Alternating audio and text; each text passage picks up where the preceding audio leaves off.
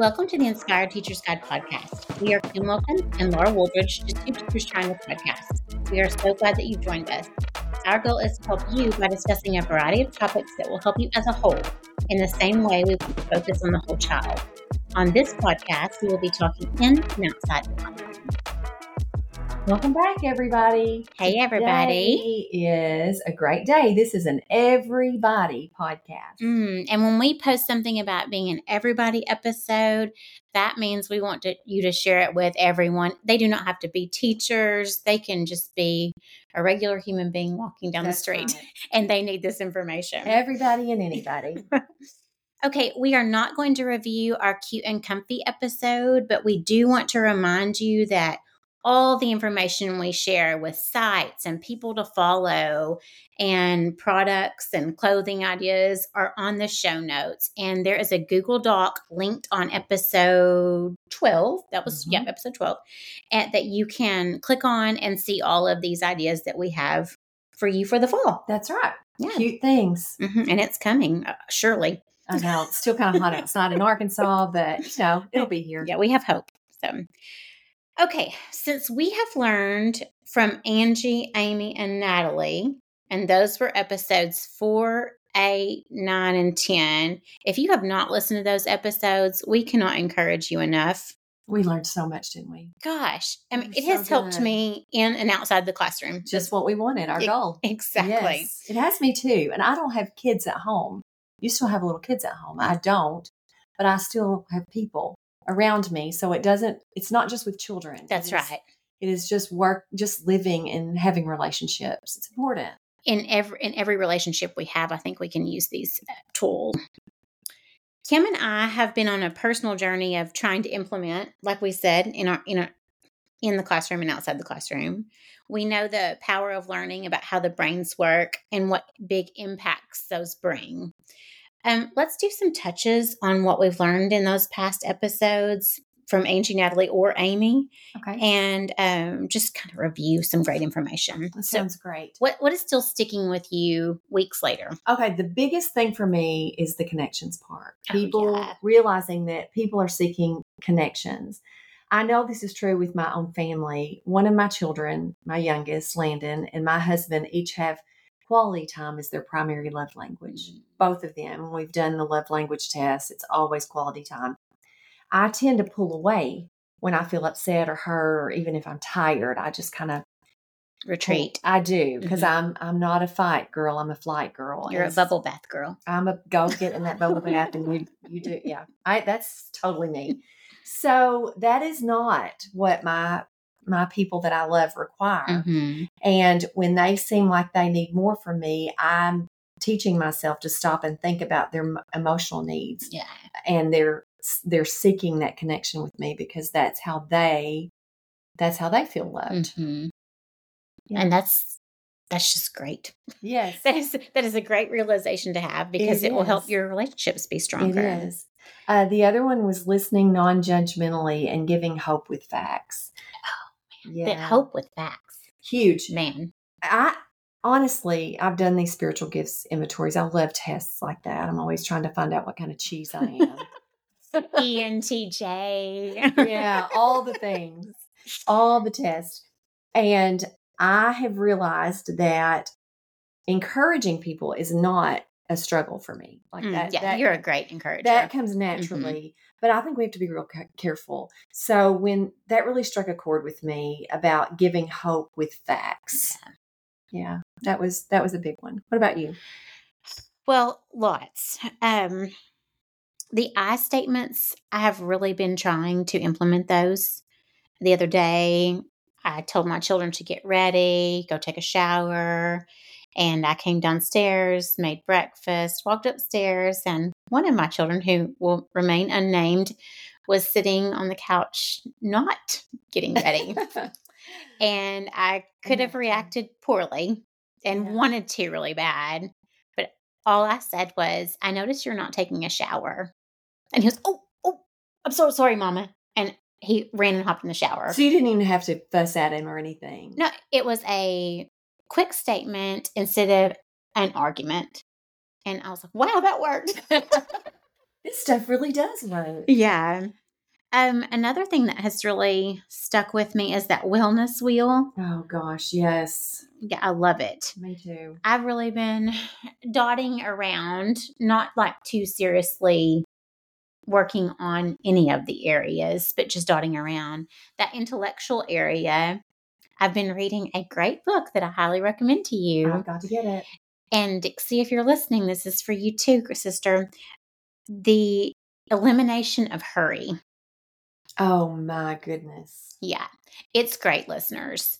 Now, it does come from a biblical perspective. And so if that's not your jam, you can just subtract that out of your listening. But the principles are really good and just the ponder points, I think. Okay. And so even though that's like my intellectual growth, I can apply it to the classroom. Yeah. Yeah. Okay. What's it called again? The Elimination of Hurry. Okay. Yeah. We'll put that we'll link in the show notes.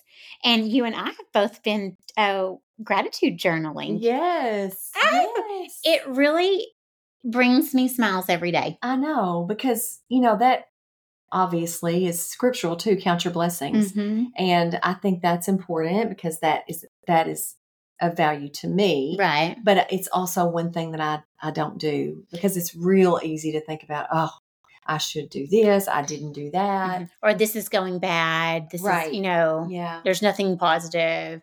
And literally when I'm writing stuff down, it is so basic. Mm-hmm. It's like ice. I know. The washing machine, art, color, just simple things. And then big things too. Mm-hmm. But I have really enjoyed that because it's had me slow down and I notice I'm smiling. Yeah. Yeah. Thinking about good things. Yeah. Yeah. Instead of the negative things. Because there's plenty out there. Oh, man. That's why I don't watch the news. I haven't watched it since my dad passed away. I refuse. Oh, yeah. It's too many sad things. I don't know about it. And the last thing that has really stuck to me is Natalie recommended that book by Oprah and Dr. Bruce Perry. And I've started it. I'm reading it slowly because it is so dense and it brings up so much. And sometimes when we read hard things, we need to take it slow. Take a break.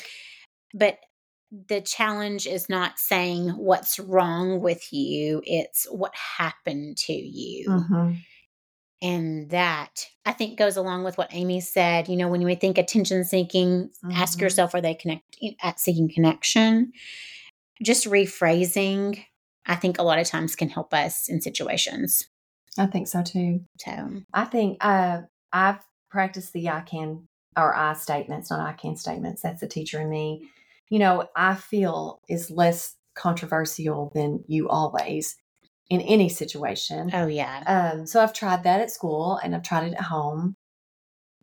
It's just, it's a practice behavior. It is practice. It's not going to be our reaction, our immediate reaction. Practicing the pause. Oh, I'm so glad I learned that. Practicing the pause is coming up today in our discussion again. It's just great stuff. I think Amy said silence is a superpower. And yeah, I really think it is, because you don't have to say everything that you think. Mm-hmm.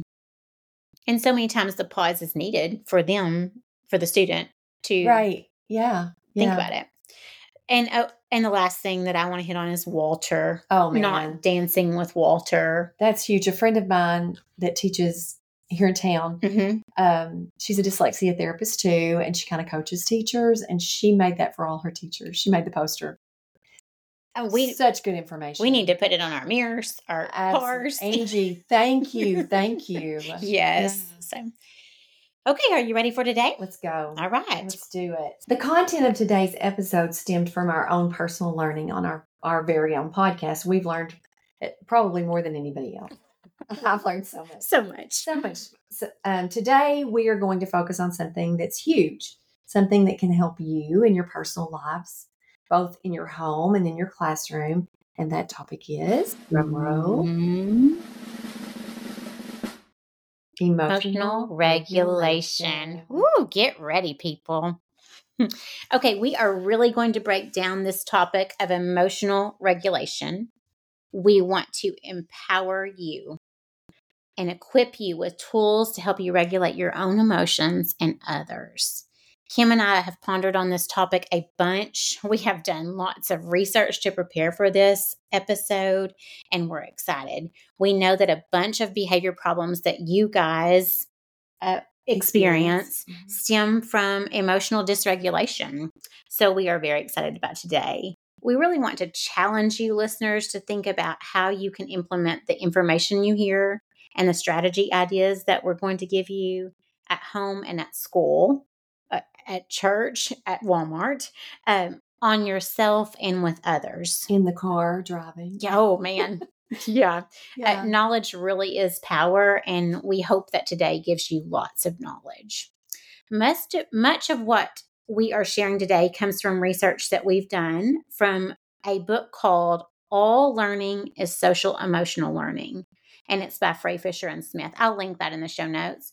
But actually, I used this as a textbook in my Field 1 class that I taught at the university level when we were studying SEL instruction. So anytime we say SEL, listeners, we're talking social and emotional learning.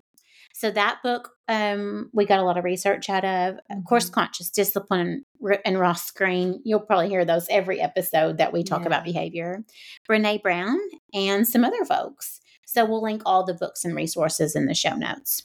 Good. So before we really dig in, let's talk a little bit about SEL, that social and emotional learning, and the instruction that we have to do. Emotional regulation fits underneath this topic. SEL instruction might be referred to as other things. You may have heard character education or soft skills, employability training, a lot of other things like that. Yeah. In Arkansas, we typically hear it called SEL, but we know we've got listeners in other states, and the other terms may hit your buttons. Yes. All right. So if you look at, I pronounce it CASEL, CASEL. It's a national organization focusing on social emotional learning.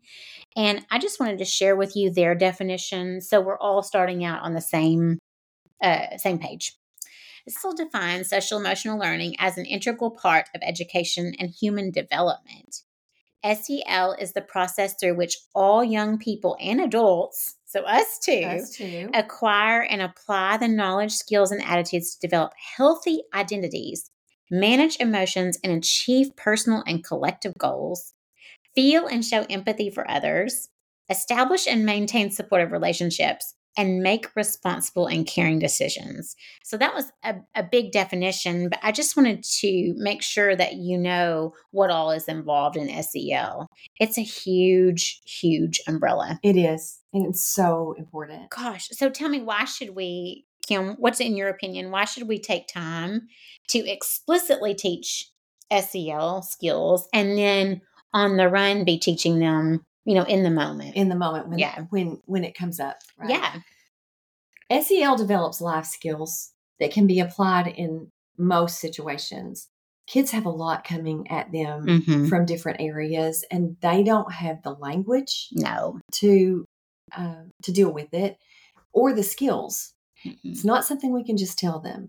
We spend most of our day problem solving, making decisions, activating conflict resolution skills, goal setting, reading emotions and responding to those emotions, and lots of other things. These situations encountered where we need SEL abound in school and in life.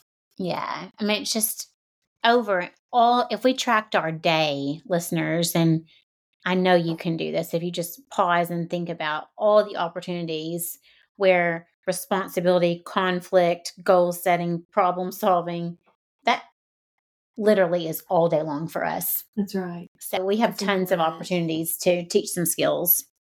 And there's a great effect size for that. Yeah. So research shows, I don't know if you're familiar with Hattie, so Hattie. I can't remember his first name. Yeah, John Hattie. Sorry, John Hattie. I very much apologize to you. He does lots of research, and there's books he has that have a meta-analysis of research, and he takes different different strategies and studies them in all kinds of different schools. So large, small, medium, city, rural, everything. So really, when you look at his work, you can see, are these strategies worth replicating. I mean, and it is really kind of scary to look at sometimes of the research because maybe some practices that you love or your school implements are not backed. And so his scale and every strategy that he shares, he like a semicircle, right, half circle. Mm-hmm. And he has a scale that he and his team deem appropriate strategies. Anything above 0.4 is determined as something that you might consider replicating in schools. And in Hattie's research, social emotional learning has a 0.62 effect size. That is well above the 0.4 and definitely worth replicating. Absolutely. Mm-hmm. Yes. SEL skills improve the retainment of knowledge, lower stress, and social skills. A stressed brain cannot learn. No, it cannot. And so definitely that's something that that's definitely another reason why we should implement some of this. So Frey, Fisher, and Smith, those people who wrote the All Learning is Social and Emotional Learning, they found that SEL skills help navigate life and avoid becoming victims or perpetrators. Yeah. Man, that's big. That is scary. That makes me just feel so compelled to teach kids some skills. Absolutely. Mm-hmm. I mean, I'm with little third graders through sixth graders every day, and I look at those little baby faces, and I don't want them to be victims. No, I don't want them to suffer that. So, giving them tools, mm-hmm. coping strategies, and ways of interacting with the world are important to me. At the university level, I was amazed at how much I had to teach advocacy skills. Right. Yeah. They did not know how to advocate for themselves. Mm-hmm. And it floored me. You're 20. Right. You're 22. You're 26 or in your 40s. Right. But they didn't have the skills. Mary Jean used to say, if you don't stand up for yourself, sis, nobody else is going to. That's right. So teaching, even with my children who are 9, 11, and 13 right now, I am really working on teaching them to advocate for themselves. I just think how to advocate for themselves in an appropriate way. Right, right. My boys are dyslexic, so I had to teach them how to do that. And actually, my youngest has been a little more bold with his advocacy, and he stands up for himself. Yeah. It's needed. Yeah, absolutely. I think especially our girls, too. Oh, now that girl of mine was strong. I didn't have. You do have a strong girl. I raised a strong girl. But, I think sometimes boys, maybe even nowadays, are less inclined to speak out. Mm-hmm. They just don't talk as much. Right. They're not as vocal as girls. So I think we've done as a society in the last few years done a pretty good job of realizing that we've got to make our girls strong. Mm-hmm. Yeah. And we don't want our boys to be too strong, but so we've pulled back a little bit. Right. I think. Or that's what I see as a mom. We want to keep our boys strong and build our girls up. Absolutely. Yeah. We need those girls to be strong. So topics that fall under the SEL umbrella, according to Castle, are relationship skills. Now, who doesn't need that? Yeah. Decision-making skills. Mm-hmm. That's important. Mm-hmm. We need to know how to weigh our options. Social awareness, self-awareness, and self-management. Man. Okay, we've chosen just one tiny piece of the puzzle today. We hope to do more episodes in the future about these other SEL skills because I know without a doubt that they can influence the productivity of our classrooms. Mm-hmm. Decrease disruptions, decrease behavior incidents, just all the positive things. Let's first define what is emotional regulation because that is the piece of the puzzle that we're pulling out of the SEL umbrella today. Okay. So tell us what emotional regulation is, Kim. It's a person's ability to effectively manage and respond to an emotional experience. People unconsciously use emotion regulation strategies to cope with different situations many times throughout our day. So I can do this unconsciously and I can do it consciously. That's right. Yeah. Typically, if it's not taught, we're just getting unconscious. We're just unconsciously responding, and it may not be appropriate. Right. Conscious discipline says that when we do respond immediately, that it is our lower brain in control. That's and right. Our lower brain is not who needs to be responding. No, we need that front part of our brain that does the Yes. thinking. That's right. Okay, Kim, when have you exhibited emotional regulation in the past 24 hours? Getting up this morning. Oh, well, we did not. Brock and I pressed snooze not once, not twice, but 3 times. Oh, no, I didn't. I got up. I pushed through. I used it choosing my response when my students acted up or just acted silly in my class. I have the cutest kids, and I've got a few little cutie pie boys that just want to be silly. They're just at that age to be silly, and I'm not going to get down on their level. That's right. And not lose it. Yeah. It's just really, honestly, with those children, usually it's just a look, like just a little teacher look. You got to get that teacher look. I don't even have to use my words. Getting out the door every morning, and this morning was another example to get my children to school. I'm having to use emotional regulation skills.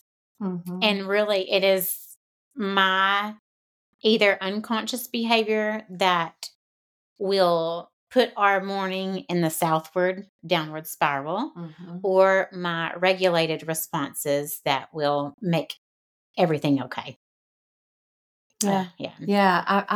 We determine. You always say this: the climate. We determine the weather. We are the weather maker. We are the weather maker. We need to attach that poem.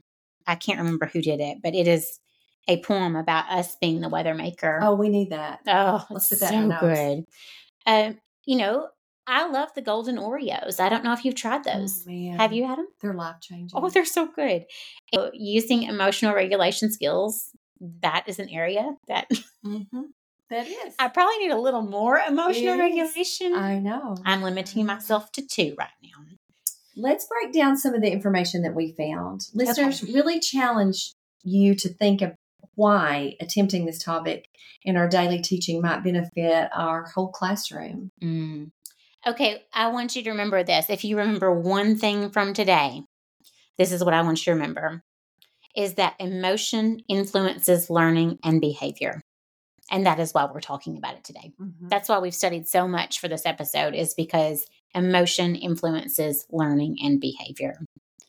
The Frey and Fisher people say, much like a speed governor on an engine, they regulate the speed at which information and experiences are processed.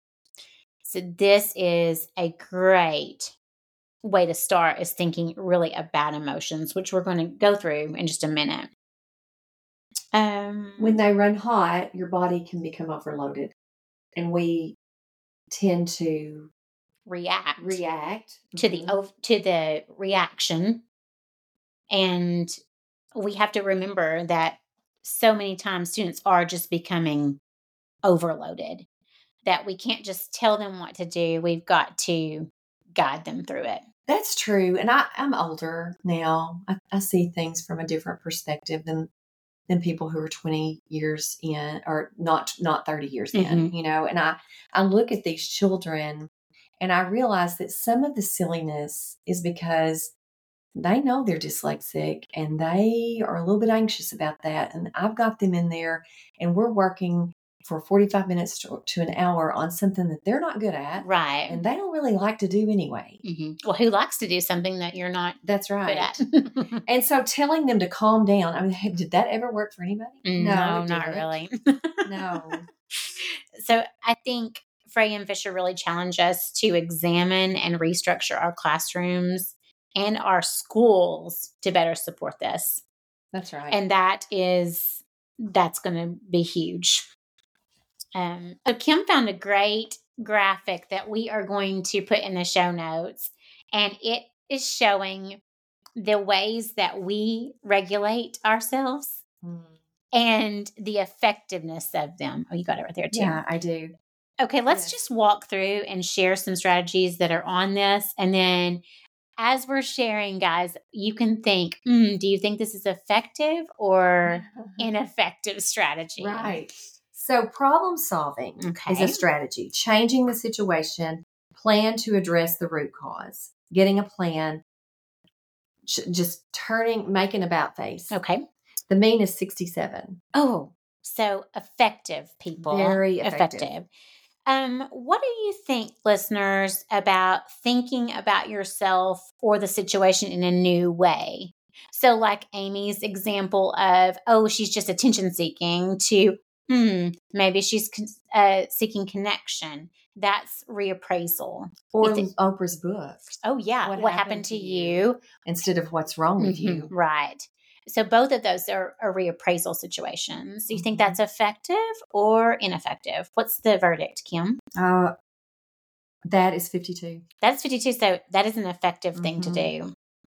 Another one, just gathering information.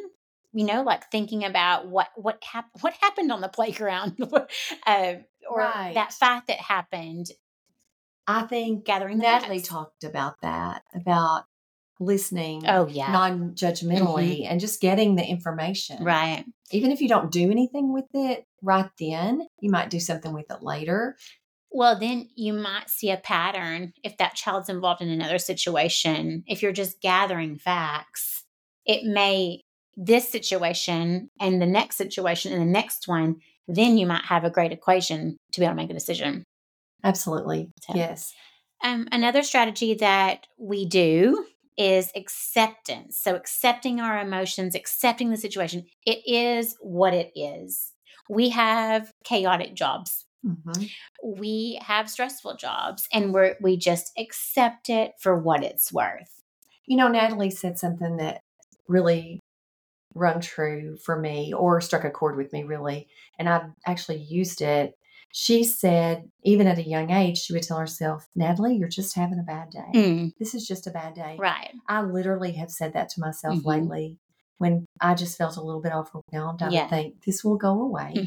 This is not forever. This is not forever. This is just a bad day. And I think teaching kids to say that would be huge. It would be huge. This was not my best math class. This was not, whatever. Right. And that is shown it has a 46 mean. So that's something effective for us to do. Let's talk about some things that are not so effective to do I think, I do all the things. I try to fix. If somebody's not nice to me, I will go overboard trying to do something to make them nice. And you can't do that. No. You can't do that. Maybe you could just reappraise it, or maybe get some emotional support, or try to problem solve the situation. Another thing I do, and that was just, so that one was 21. Okay. It's weak. Yeah. But this is my biggest one. I leave. I just run away. I'm a flight person. So I go into myself, and I'll just leave and avoid. And I do the most ineffective strategy is conceal emotions. So just hiding how I feel. Even though Brock knows that he can tell my weather is terrible, that there's thunder and lightning, but I'm just acting, or supposedly acting, like everything is okay when I am boiling underneath my skin, or at least simmering. Yes. And concealing your emotions, friends, is not shown to be effective. 6, Laura. 6.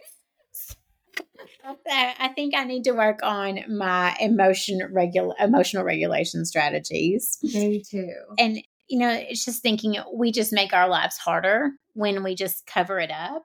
And so we want to be careful with our students in saying, put a lid on it, zip it up, dry up those tears, and things like that. We have to be careful, because we are teaching them the strategy of concealing their emotions. And we can use empathy. This is not in here, but I've learned this with my own children and my grandchildren, and teaching kids. You know what? I know that you're upset right now, and you have a right to be upset. We can talk about that later. I understand.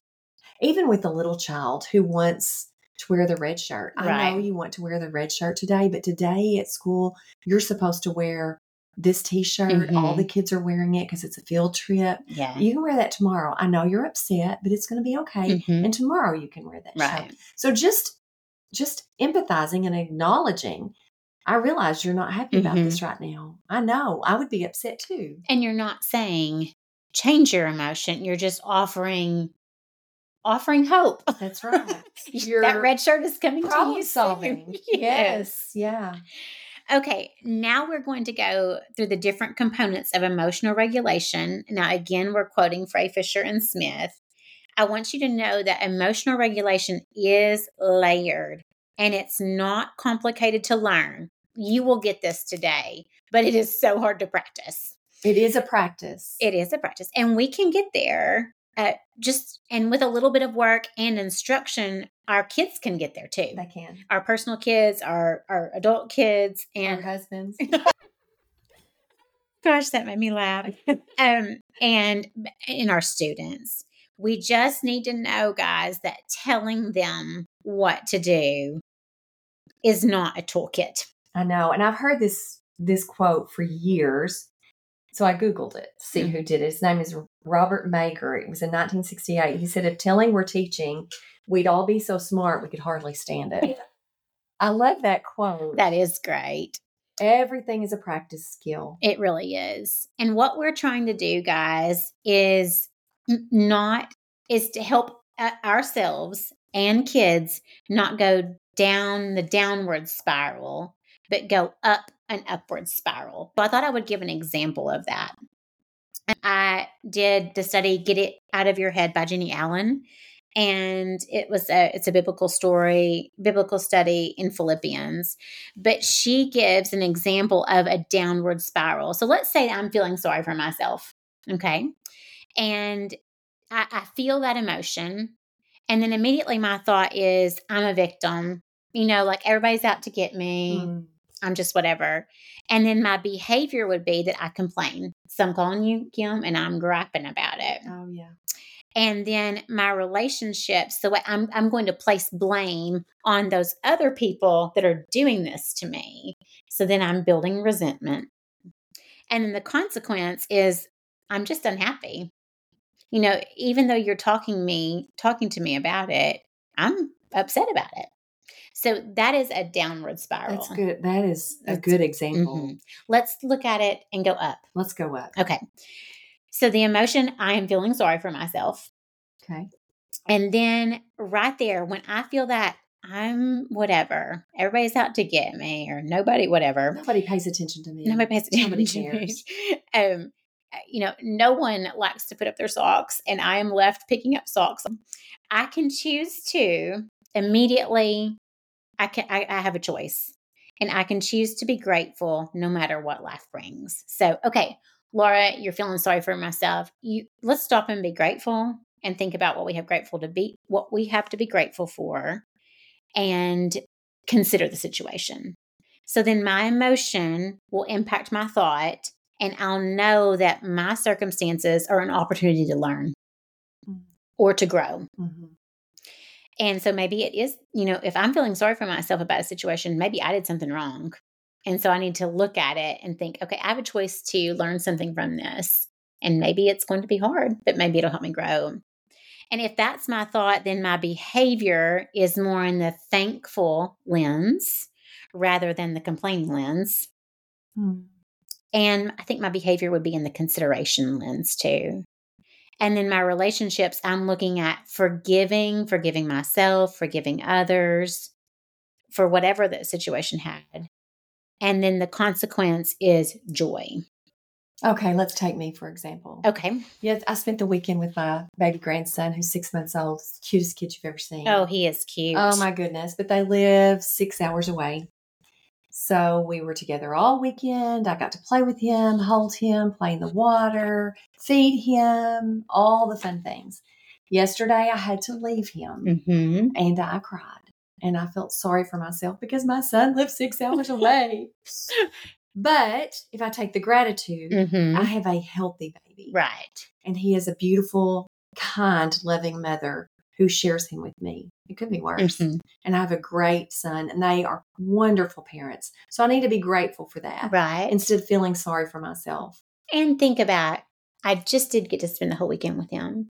Lexi does FaceTime. Absolutely. I get pictures. Constantly. And so I do have a connection with this baby, even though I am not in the same neighborhood. That's right. Yeah. So I really have to talk myself. I'm one that has to do that because I could sink into a spiral there. Oh, sister, I'm right there with you. And our children are too. Our students are too. And it does not matter how old your students are.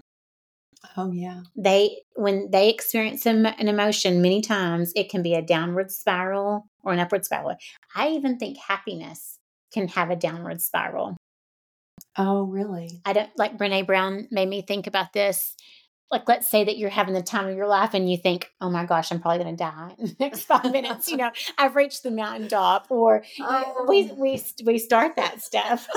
Or you're on vacation, you think, I only have 4 more nights. I only have 3 more nights. I only have 2 more nights. Oh, so we really have to watch ourselves and help kids upward spiral instead of downward spiral.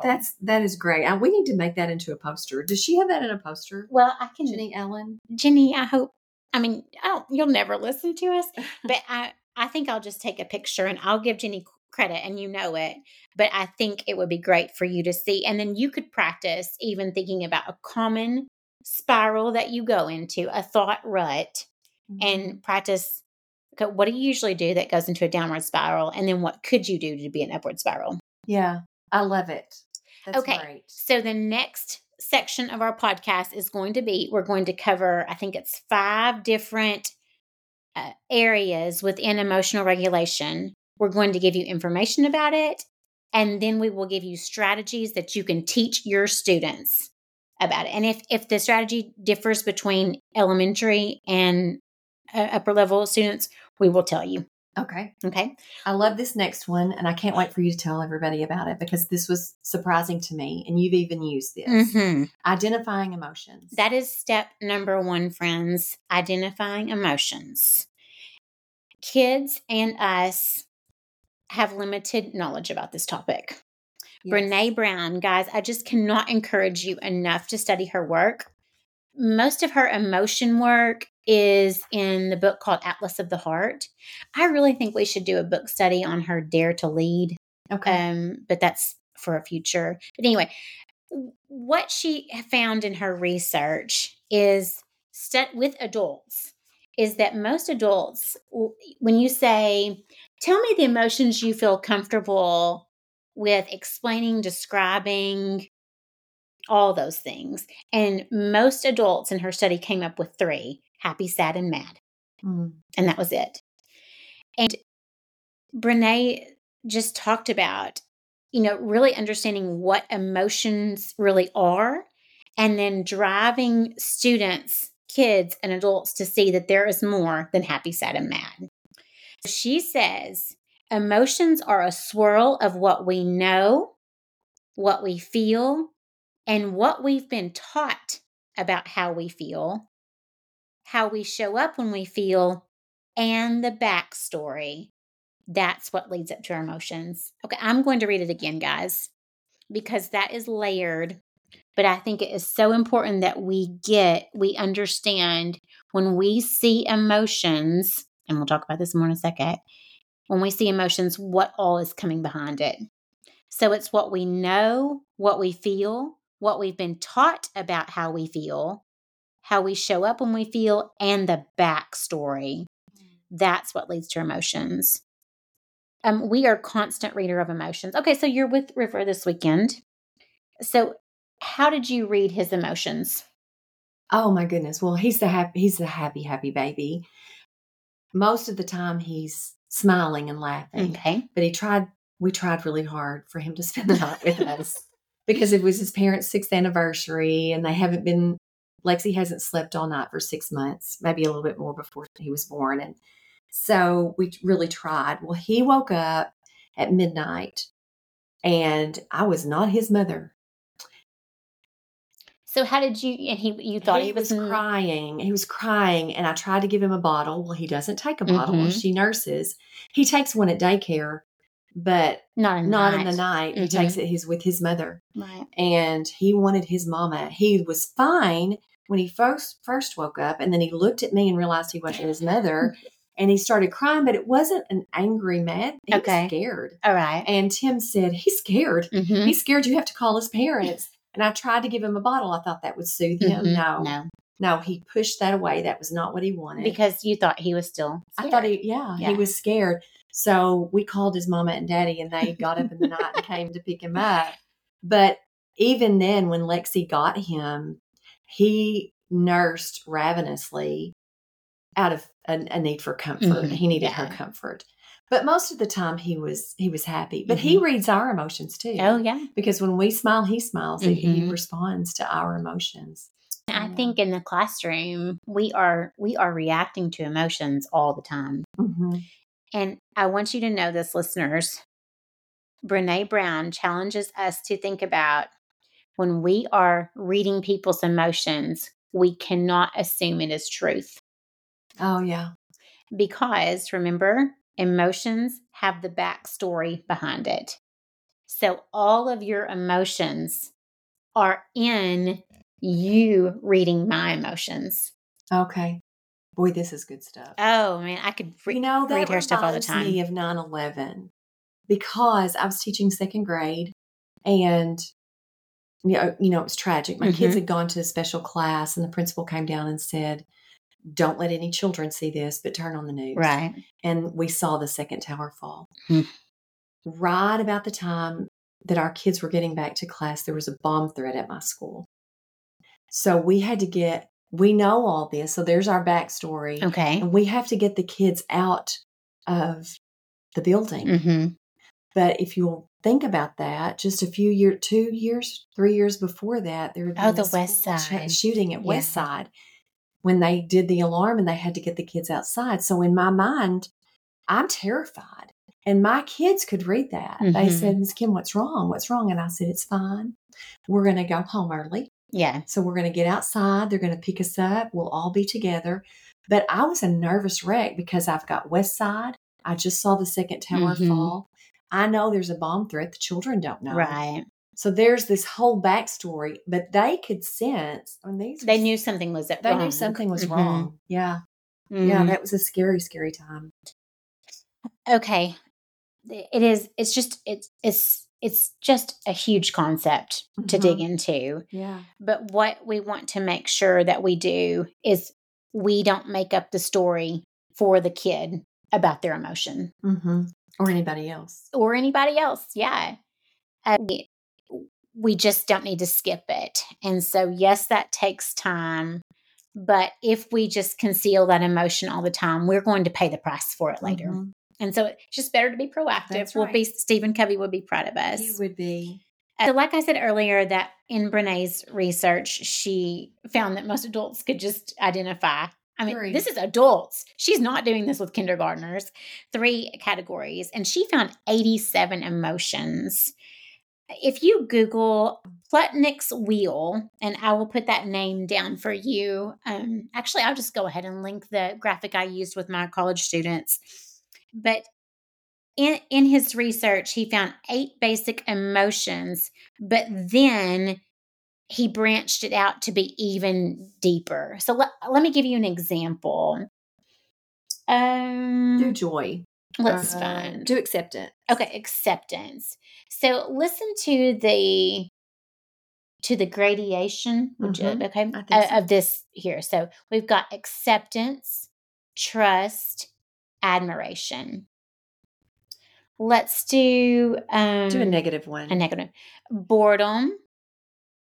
Then if you upgrade it, it goes to disgust. Then if you take it even further, it's loathing. It really is. It's important. Like Plutnik's tool, and there's many others, are just great for us to broaden our emotional talk, our emotional language. To be able to give language to Yeah. that.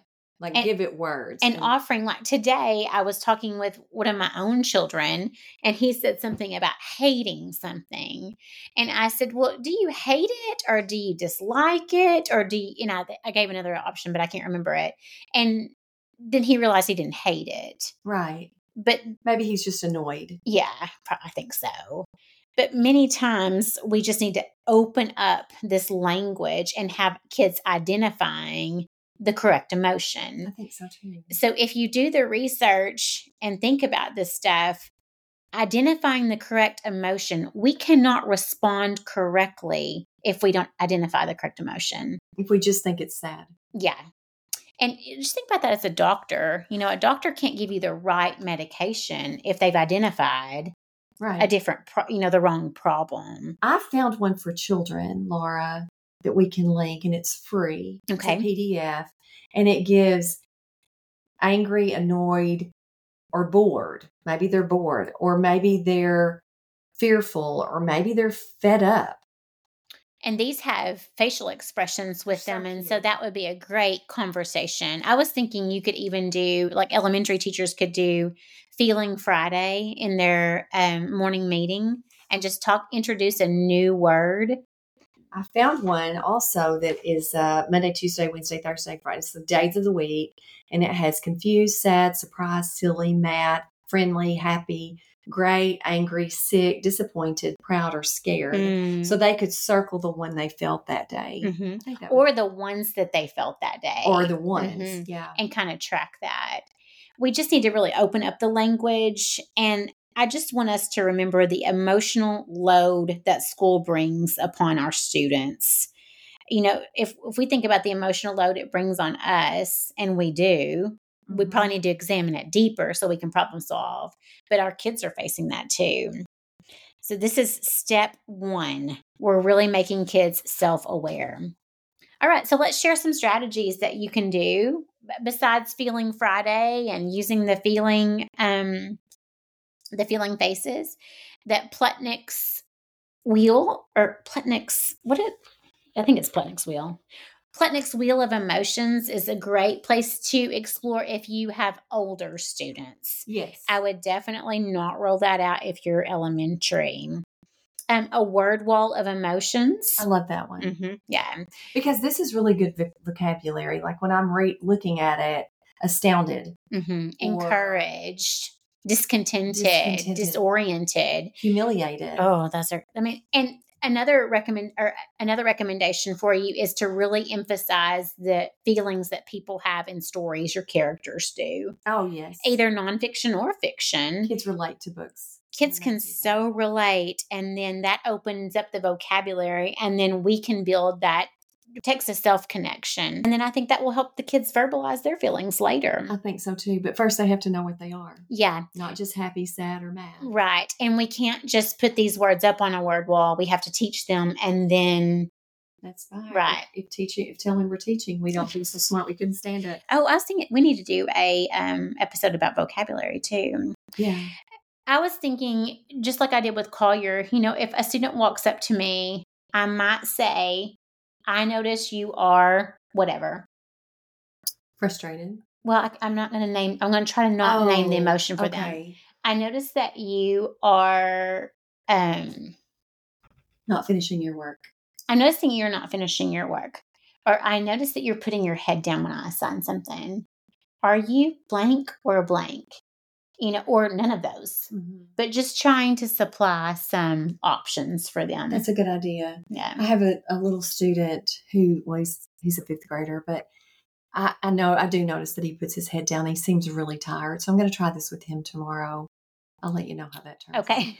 And remember, this is just step 1. We've just got to get kids opening up their language. Uh-huh. Okay, let's go on to the second one. The next thing that we need to consider and understand is self-perception. So Fisher, Frey, and Smith say children must learn to recognize, express, and regulate their emotions before they can be expected to interact with others who are engaged in the same set of processes. Self-perception is really about checking in with yourself about your present state and talking about what you're feeling and what others are feeling. And the main goal is to begin to anticipate, I start to feel like this when I am. I do this when I am feeling this way. So I can start to make plans to reach that equilibrium, to no longer be dysregulated. Like thinking about what many times we go to school tired. Yes. And we can make plans for those situations. Right. Ahead of time. Know that you're going to feel that way. Yeah. And so how can I be at a good state when I get to school if I've not gotten enough sleep? Well, I can rock out to some music on the way. Mm-hmm. Or so a lot of you are coffee drinkers or something, or like, let's say that, and for the classroom, we can compare it to, there's a big test coming up and the students know it. So talking to them about, okay, what you may be nervous, you might be anxious, and here are some things that you can do to help yourself. If you start to feel this way, then here's what you can do. Yes. Once I have words, then I can start to recognize that I'm feeling anxious, or I'm feeling overwhelmed, or I'm humiliated when this happens. Oh gosh, yeah. Mm-hmm. Oh, humiliation stinks. It's terrible. Okay, strategies that you can implement with your students. Now, middle school and high school, you could do check-ins throughout the day. Ladies and gentlemen, I want you just to take a second and notice what you're feeling. If you feel comfortable, you can share it with your group, or you can just write it down, or what. It's just a check-in. And then prompt them to say, now, what can you do about it? So I recommend not giving all these questions at one time. Right, just one. One at a time. Notice what you're feeling. Now, what can you do about it? And then if you don't know, giving that option, if you don't know what to do about it, right. Contact me or whatever. Yes. You can say, I need help creating a plan, or you can give them words that teach them advocacy. That's great. So stopping and noticing. Do you feel differently when you go to PE? Do you feel differently in art? Do you feel differently in music? And also in the element, in addition to stopping and noticing, just those gentle switches in feelings would be a color zone. I don't know have you seen the color zones? No. Okay, I will link the page that I bought this off of Teacher Pay Teacher. What this does is it groups different emotions into zones: red, green, blue, and yellow. Okay. And like red ones have anger, some deeper emotions. Right. Blue are our calmer ones. Green emotions are usually ready to go. I usually tell my teachers when I'm training them to guide students through this is we want kids in the green zone. And what we're doing is we're teaching kids to identify their emotions and find their zone and think, what will it take me to get to the green zone? So really role playing with them too would be a good way to activate that. Mm-hmm. And I think even providing options again is a great way. Mm-hmm. So when they choose their zones, just remember they're not punitive. It's just about noticing and making an action plan on it. Okay.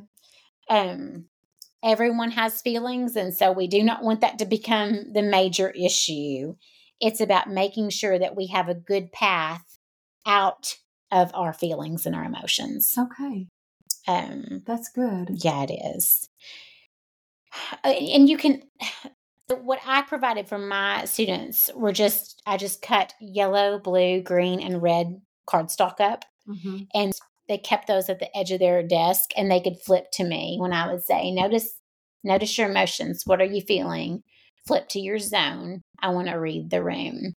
Okay. So you could do that. Or, you don't even have to have colored cards, but it's just, maybe you could just have it up on a big chart and just prompting your kids to notice what zone they're on and think, girls and boys, or ladies and gentlemen, we're really needing to be in this green zone. What can we do? Do we need to deep breathe?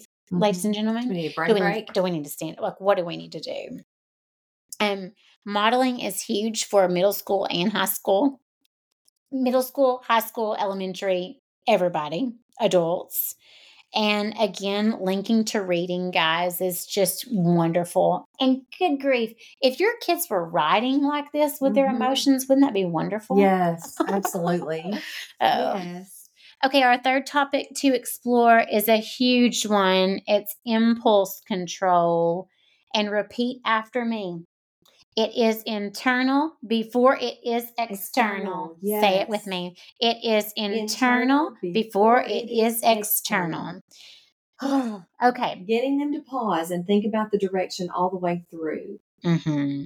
We don't want a stimulus reaction. We want a stimulus, then pause, and then respond or react. I see this in kids all the time, and we tend to think, oh, it's because they have ADHD or they have impulsivity problems. Mm-hmm. Maybe they just don't know what else to do. Right. They don't know there's another option available. And they've probably never been taught explicitly how to control that emotion. It has just been, hey, sit down. Right. Yeah. Stop. Stop. They've had some commands, It's not strategies. Guidance about how to handle those impulses. Yeah. So conscious discipline says our job is to pull the emotional work of impulse control forward. We need to explain it. We need to highlight it. We need to discuss it. And I know you think, oh, this is going to take time. But you're spending time dealing with problems, impulsivity. Yes. And so let's just be proactive, do some whole group, small group, or one-to-one lessons and give some options about how we can control these impulses. And then, man, you will start saving time. Mm-hmm. Every ounce of SEL instruction, I think you will reap rewards out of. I have no doubt. Another thing I found about impulse control is we've got to lower the mental volume in our head. So when you're angry, think about when you're really angry, the volume in your head is really loud. Mm-hmm. And for us to do great thinking, we have to lower the volume. Yes. Isn't that good? That's really good. That's really good. That's really good. Because you may be keeping it all in, but in your head, it's still really loud. Yeah. Mm-hmm. I remember a Dennis the Menace cartoon probably 40 years ago, and he was in trouble. His mother put him in the corner to sit in a chair, and he said, I'm sitting down in the chair, but I'm standing up in my head. That is really good. Okay, so thinking about, this is much easier to do with anger and fear. Those are easy to start with because they are such hot emotions mm-hmm. and such big ones. But what I want you to think about yourself, and then you can start working on plans for your students, is to really how to process the emotions and to coach yourself through them. Then you might be able to coach others. Yes. Yeah. So we really want to support efforts to develop, that knowledge of how to divert those emotions, how to direct the emotions into appropriate ways, and activate some plans. And what causes them? So let's think about some strategies. Mm-hmm. We want to be able to look for triggers. What is triggering that emotional response? I'll tell you one that triggers me into terrible responses is hurrying. Yeah. As a teacher, when I'm trying to wrap up something really quick, I shut down listening. It's just about me finishing this up. I am talking I am not responding directly. I like to check my blood pressure when that happens because I've had it 2 minutes and I have 10 minutes left or whatever. My heart rate is out the door. And then at home, of course, when we're in a hurry, I mean, that's a trigger for me. Mm-hmm. And you do not see great Laura Wooldridge at that point. And I know that's a trigger.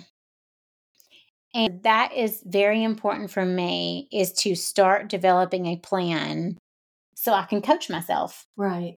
I can walk myself through it. Like Amy said, she may not be doing it, but she is coaching herself until she gets there. And I think that's what we've got to start doing for ourselves and to help our kiddos. I mean, if you see it, if you're like me and you see a phone out, man, it flies all over me. Mm. But I have got to regulate that emotion and think about how I can respond appropriate instead of just reactive. Yeah. Okay, what's something else we can do? We can do listening games and activities and practice situations. Yeah. I mean, that we can do that easily in the elementary, but man, do we still need it at high school. Yeah. Yes, yeah, we do. So if you have a home room, that may be a great time to do that. Just occasionally dot in some especially if you notice problems, Right. trends. Yeah. It'd be great to do. A place to chill out, like a calming corner. Yeah. Conscious discipline teaches that it takes two to solve a problem, and those two are inside of you.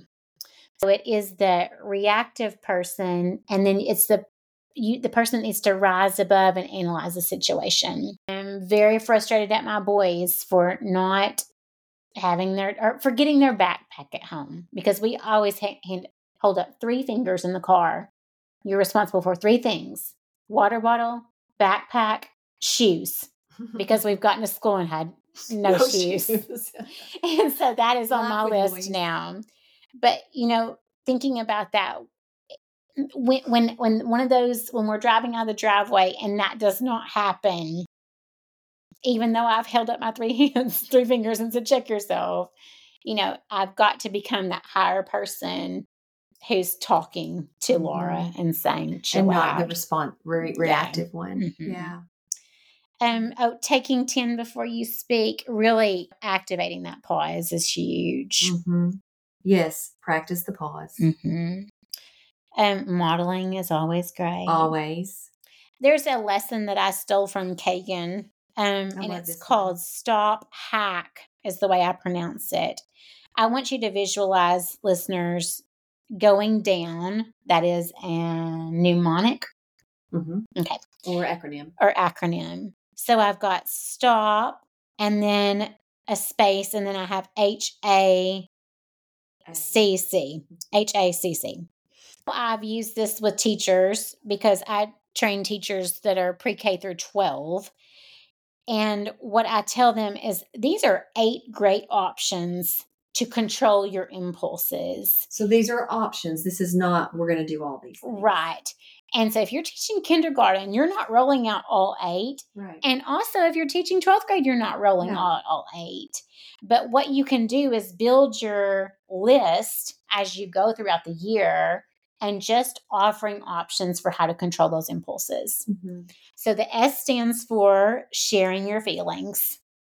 And that's why it's important for us to teach appropriate, because they've got to name that correctly. T would be to take turns. So if Kim and I are in an argument, you get to say something, I say something. You say, I say.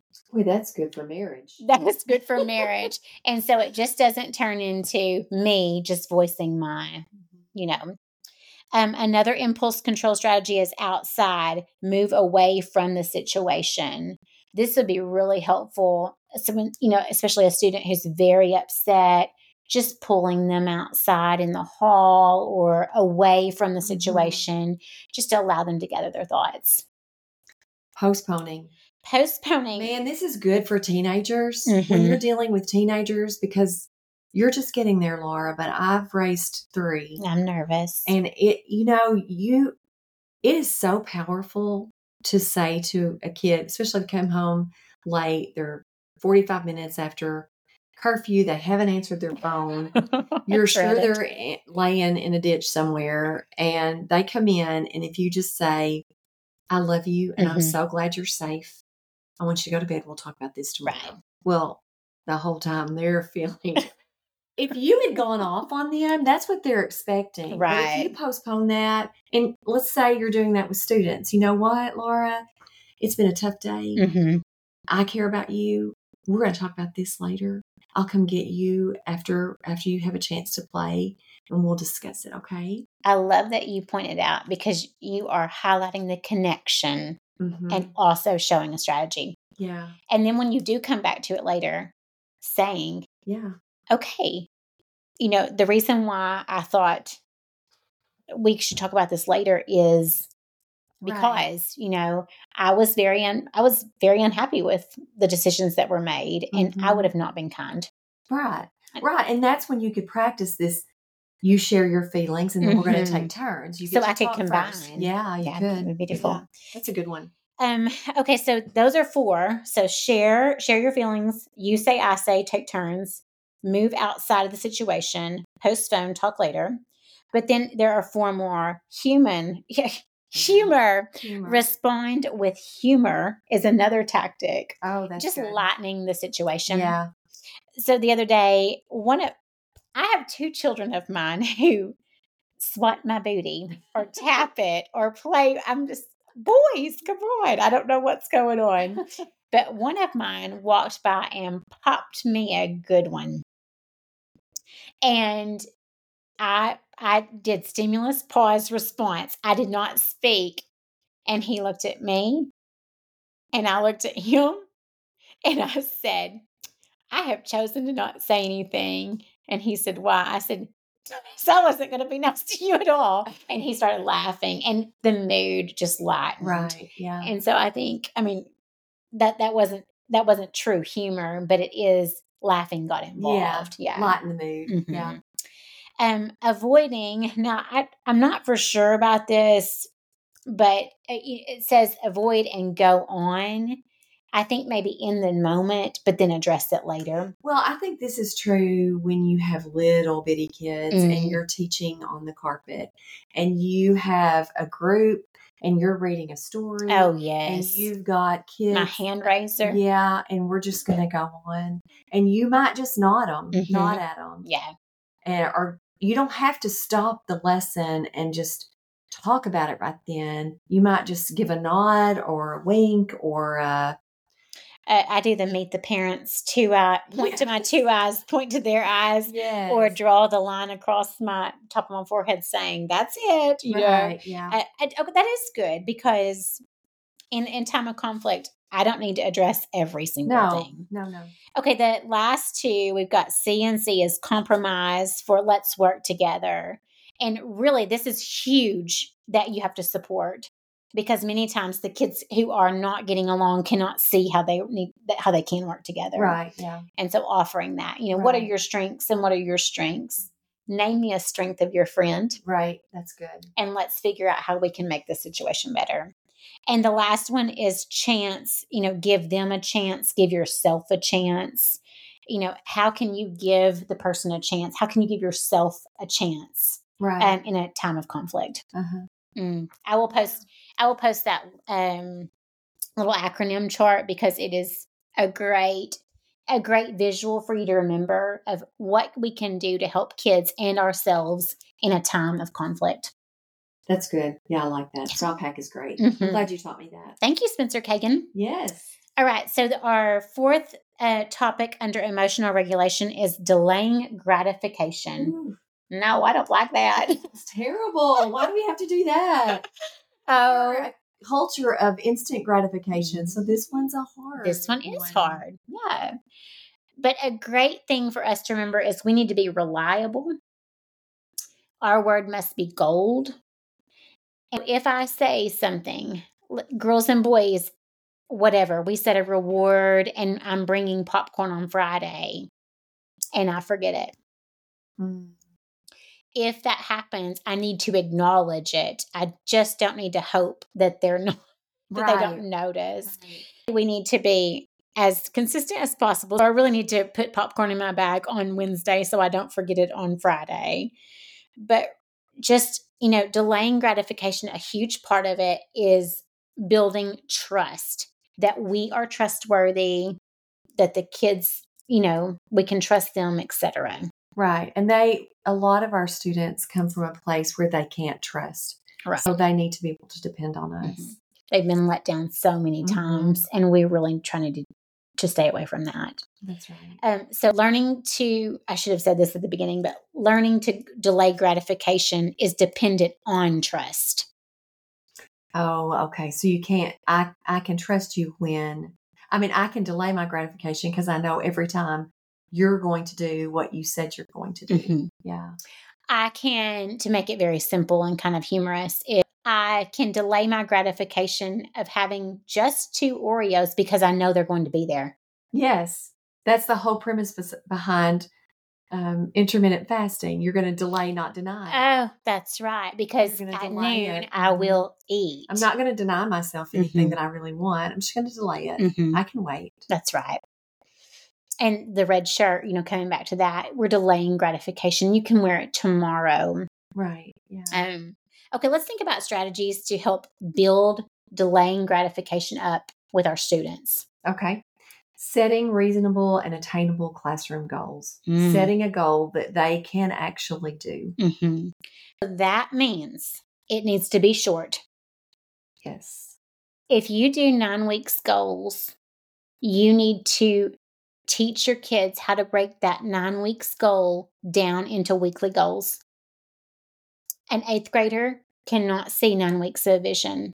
No. My college students, we had a huge project of making a classroom management plan. And I could not just say, here's our end product for December for finals week. Mm-hmm. We had to break it down bit by bit. There's just no way. Right. Yeah. I think we get lost in it if we don't do that. I've got a little boy. He's so cute. Oh my goodness. I just bring this child home with me. Now he has a really hard time sitting down. He really does. Schools are not set up for little boys, really. Who are busy bodies. Busy little boys. And he's just a little 3rd grade boy. So his delayed gratification is if we make it through a lesson, tomorrow he can sit in my chair. Oh. You would have thought that I had given him a piece of gold. All he just wants to sit in my chair. Just sit in the teacher chair. And that is enough. Just tomorrow is probably all that he can handle. And tomorrow he's going to sit in my chair because he was so precious. He's so precious every day. He's just, just sitting it's a challenge. It is so hard. He lacks those skills. Yeah. So really thinking about if you do reading goals, behavior goals, or whatever, it may need to be on a daily basis. Mm-hmm. It may need to be bi-weekly or weekly. We can stretch it out too, right? Yeah. So like we've done this. So if you can do it for 2 days. Yeah. Building up that. Right. What would you call that? Like challenge. Delay, don't deny. Yeah. Well, you're lengthening the delay. Yes. Which is building the skill even to be stronger. Yes. I think about schools who have attendance goals. We need to think about our audience. Can the kid control it? No. They can't drive. They cannot drive. And thinking about making sure that your goals are realistic, practical, appropriate, all those things, because we literally had a child say that, a kindergartner last year. If you made, you didn't even have to have perfect attendance. If you were there like 95% of the time, something like that. So if you made your attendance goal, you got to have a special play day. Well, this little boy didn't. Right. And he literally said to us, I don't know why I'm in trouble. I can't drive. He can't get to school. Bless his heart. I know. It broke my heart. I mean, yes, we want kids at school and we want kids reading. So if we are going to do these types of things, we just need to really ponder it from the kid's viewpoint and think about, is it appropriate? And will delaying the gratification of this really work? Right. Yeah. Yeah. Yeah. It can't be too long. No. Okay. Oh, and I think, they always need a visual of their goal. Oh, yes, they do. Them tracking it, or if you're KN1, you tracking it with them. That's building up other skills. Right. But they need a visual. They do. Okay. I need a visual. Gosh. Our habit tracker. My habit tracker. We need a visual. Man, I'm such a better person on my habit tracker. I'll link that, friends. Okay, our last component of emotional regulation is stress management. Okay, we're going to do a lot of stress management studying in October from the teacher view, but really we're just kind of focusing on the kiddos on this part. So what I want you to know, there's 2 types of stress. There's distress and eustress. Distress is the bad stress, and the eustress is the stress that's good, that kind of promotes us being productive citizens in the world. We don't want distress. Right. We don't perform as well. We forget more. We can't retain. Yeah. When we're distressed and anxious. We avoid. It is a blocker to learning. When you are stressed, you are not learning. Yes. That's right. We've really got to help our kids manage their stress, because not always are they telling us and not always do they show us. That's right. It's really needing to promote recognizing, so promoting their awareness of stress signals. What does that feel like? What does it look like? And how to manage those stress level with options. The strategies that we can do with kiddos And really, I was prompting a former student today. We can do hard things. You can do hard things. I am. What are you? I am smart. I am bold. I am organized. Getting them to really start speaking some truths to become to that higher, to get to that higher brain of functioning. That positive self-talk really is important. Yeah. We have choices. We can go up or we can go down. We can spiral up or we can spiral down. Let's spiral up. Let's spiral up. Think positive. Yeah. Really, really coaching yourself, that we must learn to coach ourselves when we're stressed. Breathing is huge. I have had to have mammograms. And I'm glad they tell me to breathe, because you're going to pass out. That say, don't breathe, hold your breath. And then they say breathe, and it's a good thing because I don't. I just picture you passing out.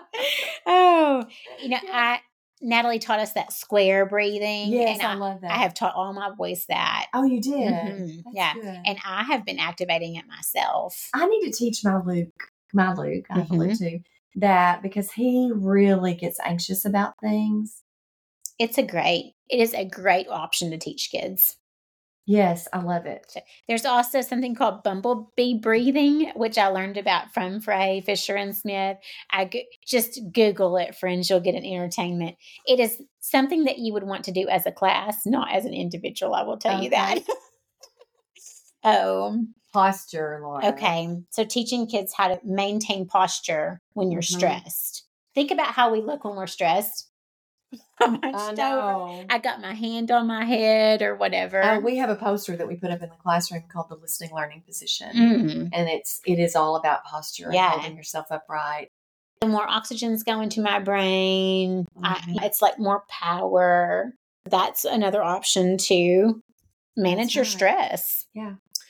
And we really want to pay attention to the environment that we're creating in our classroom, that it's not inducing stress. That's right. No clutter. I cannot do clutter. My classroom is very non-cluttered.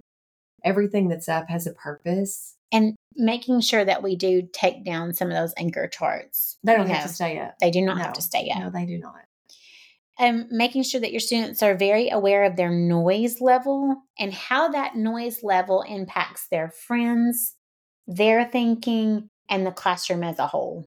I think that's huge. Really to push them out that this is not just them. That's right. If you read Ruby Payne's book, The Culture of Poverty, she talks about... Oh, I forgot about this, Kim. I know. Share it. About the noise, the level of noise in homes of poverty. It's louder.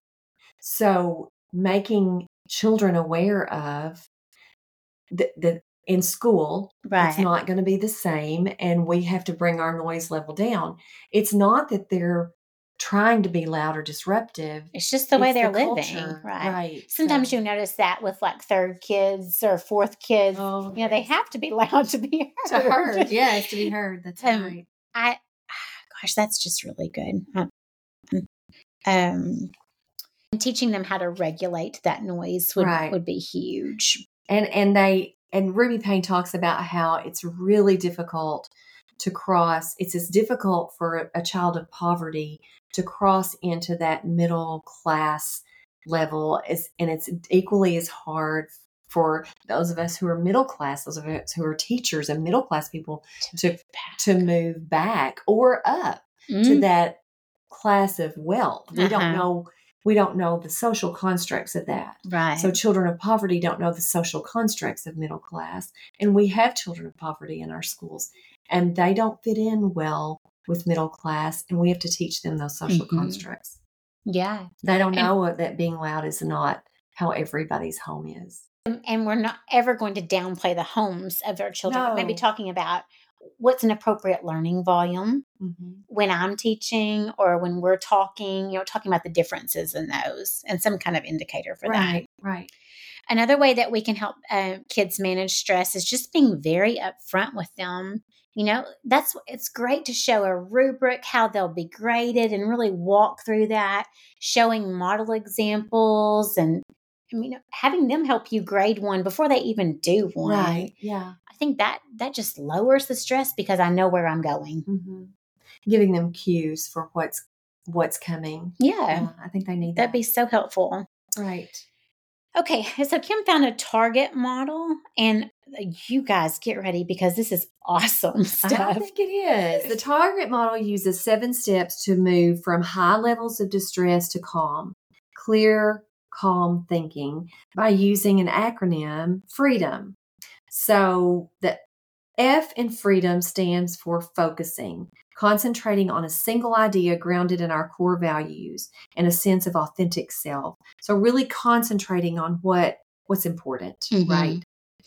And maybe even like what is true, what is important and what is true. That's right. Yeah. Okay. Just that our core value. What's the most important thing? The R stands for recognizing or paying attention to, identifying what is triggering the alarm reaction for us. What is it that's causing us to respond in such a way? So we're going to focus, concentrate on what's grounding us. We're going to recognize what's triggering us and alarming us, even a small thing. Yeah, like smacking. Yes, that makes me want to lose my mind. Evaluating, noticing the difference between ways of making sense of reality, which are alarm driven, versus more adaptive goals associated with our main mode. So when we are we have different responses.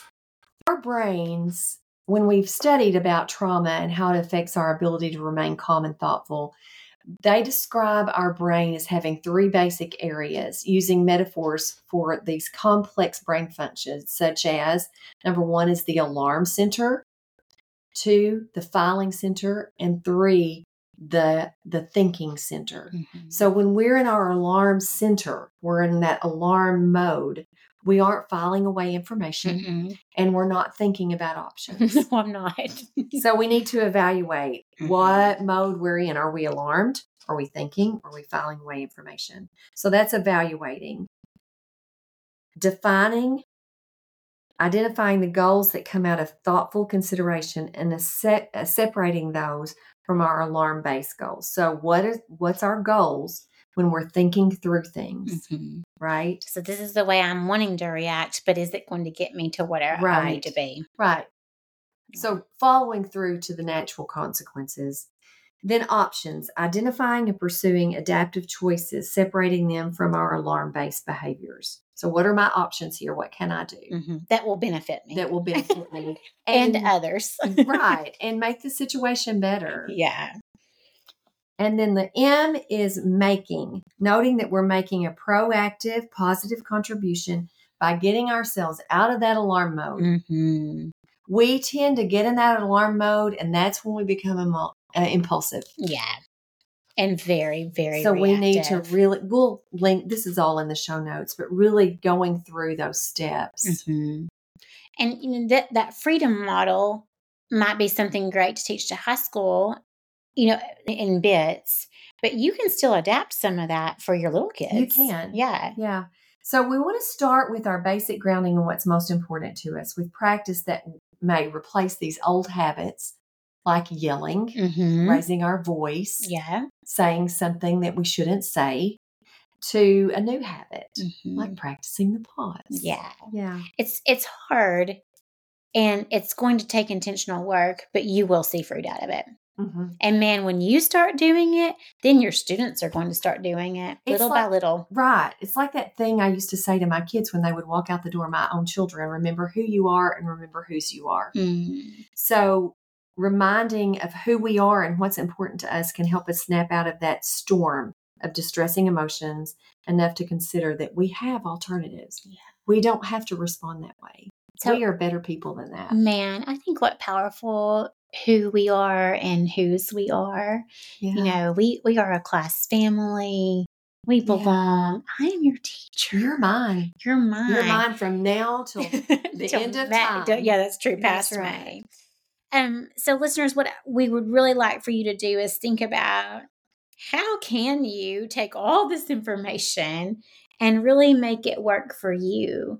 What are some things you can do to regulate your impulses? What are some things that you can do to manage your stress and really take it upon yourself to make a list of some just ideas that you can implement and that you can begin to start practicing. That's right. I think the biggest thing for me, Laura, is just really being conscious of naming my emotion and figuring out what's triggering that and how are ways I can respond in an effective way. Right.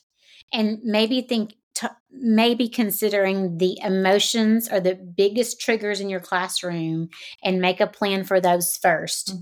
The ones that you really are your go-to reactions, and planning for those, because that will make the biggest difference.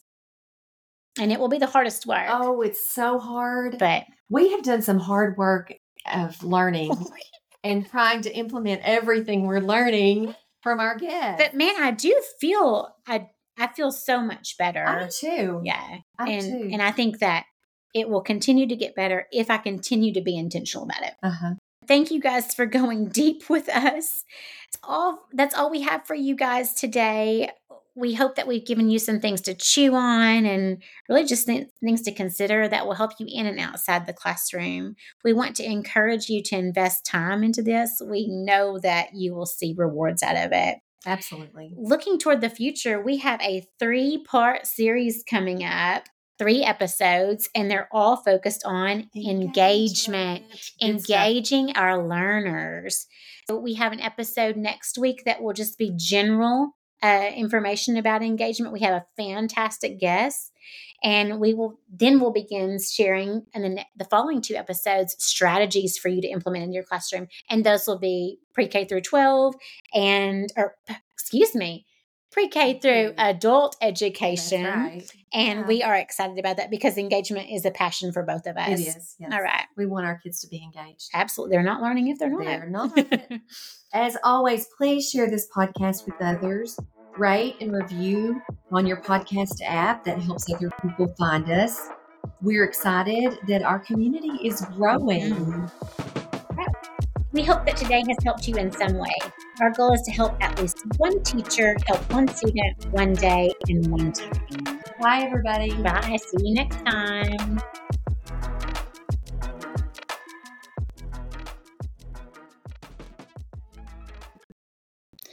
1:34.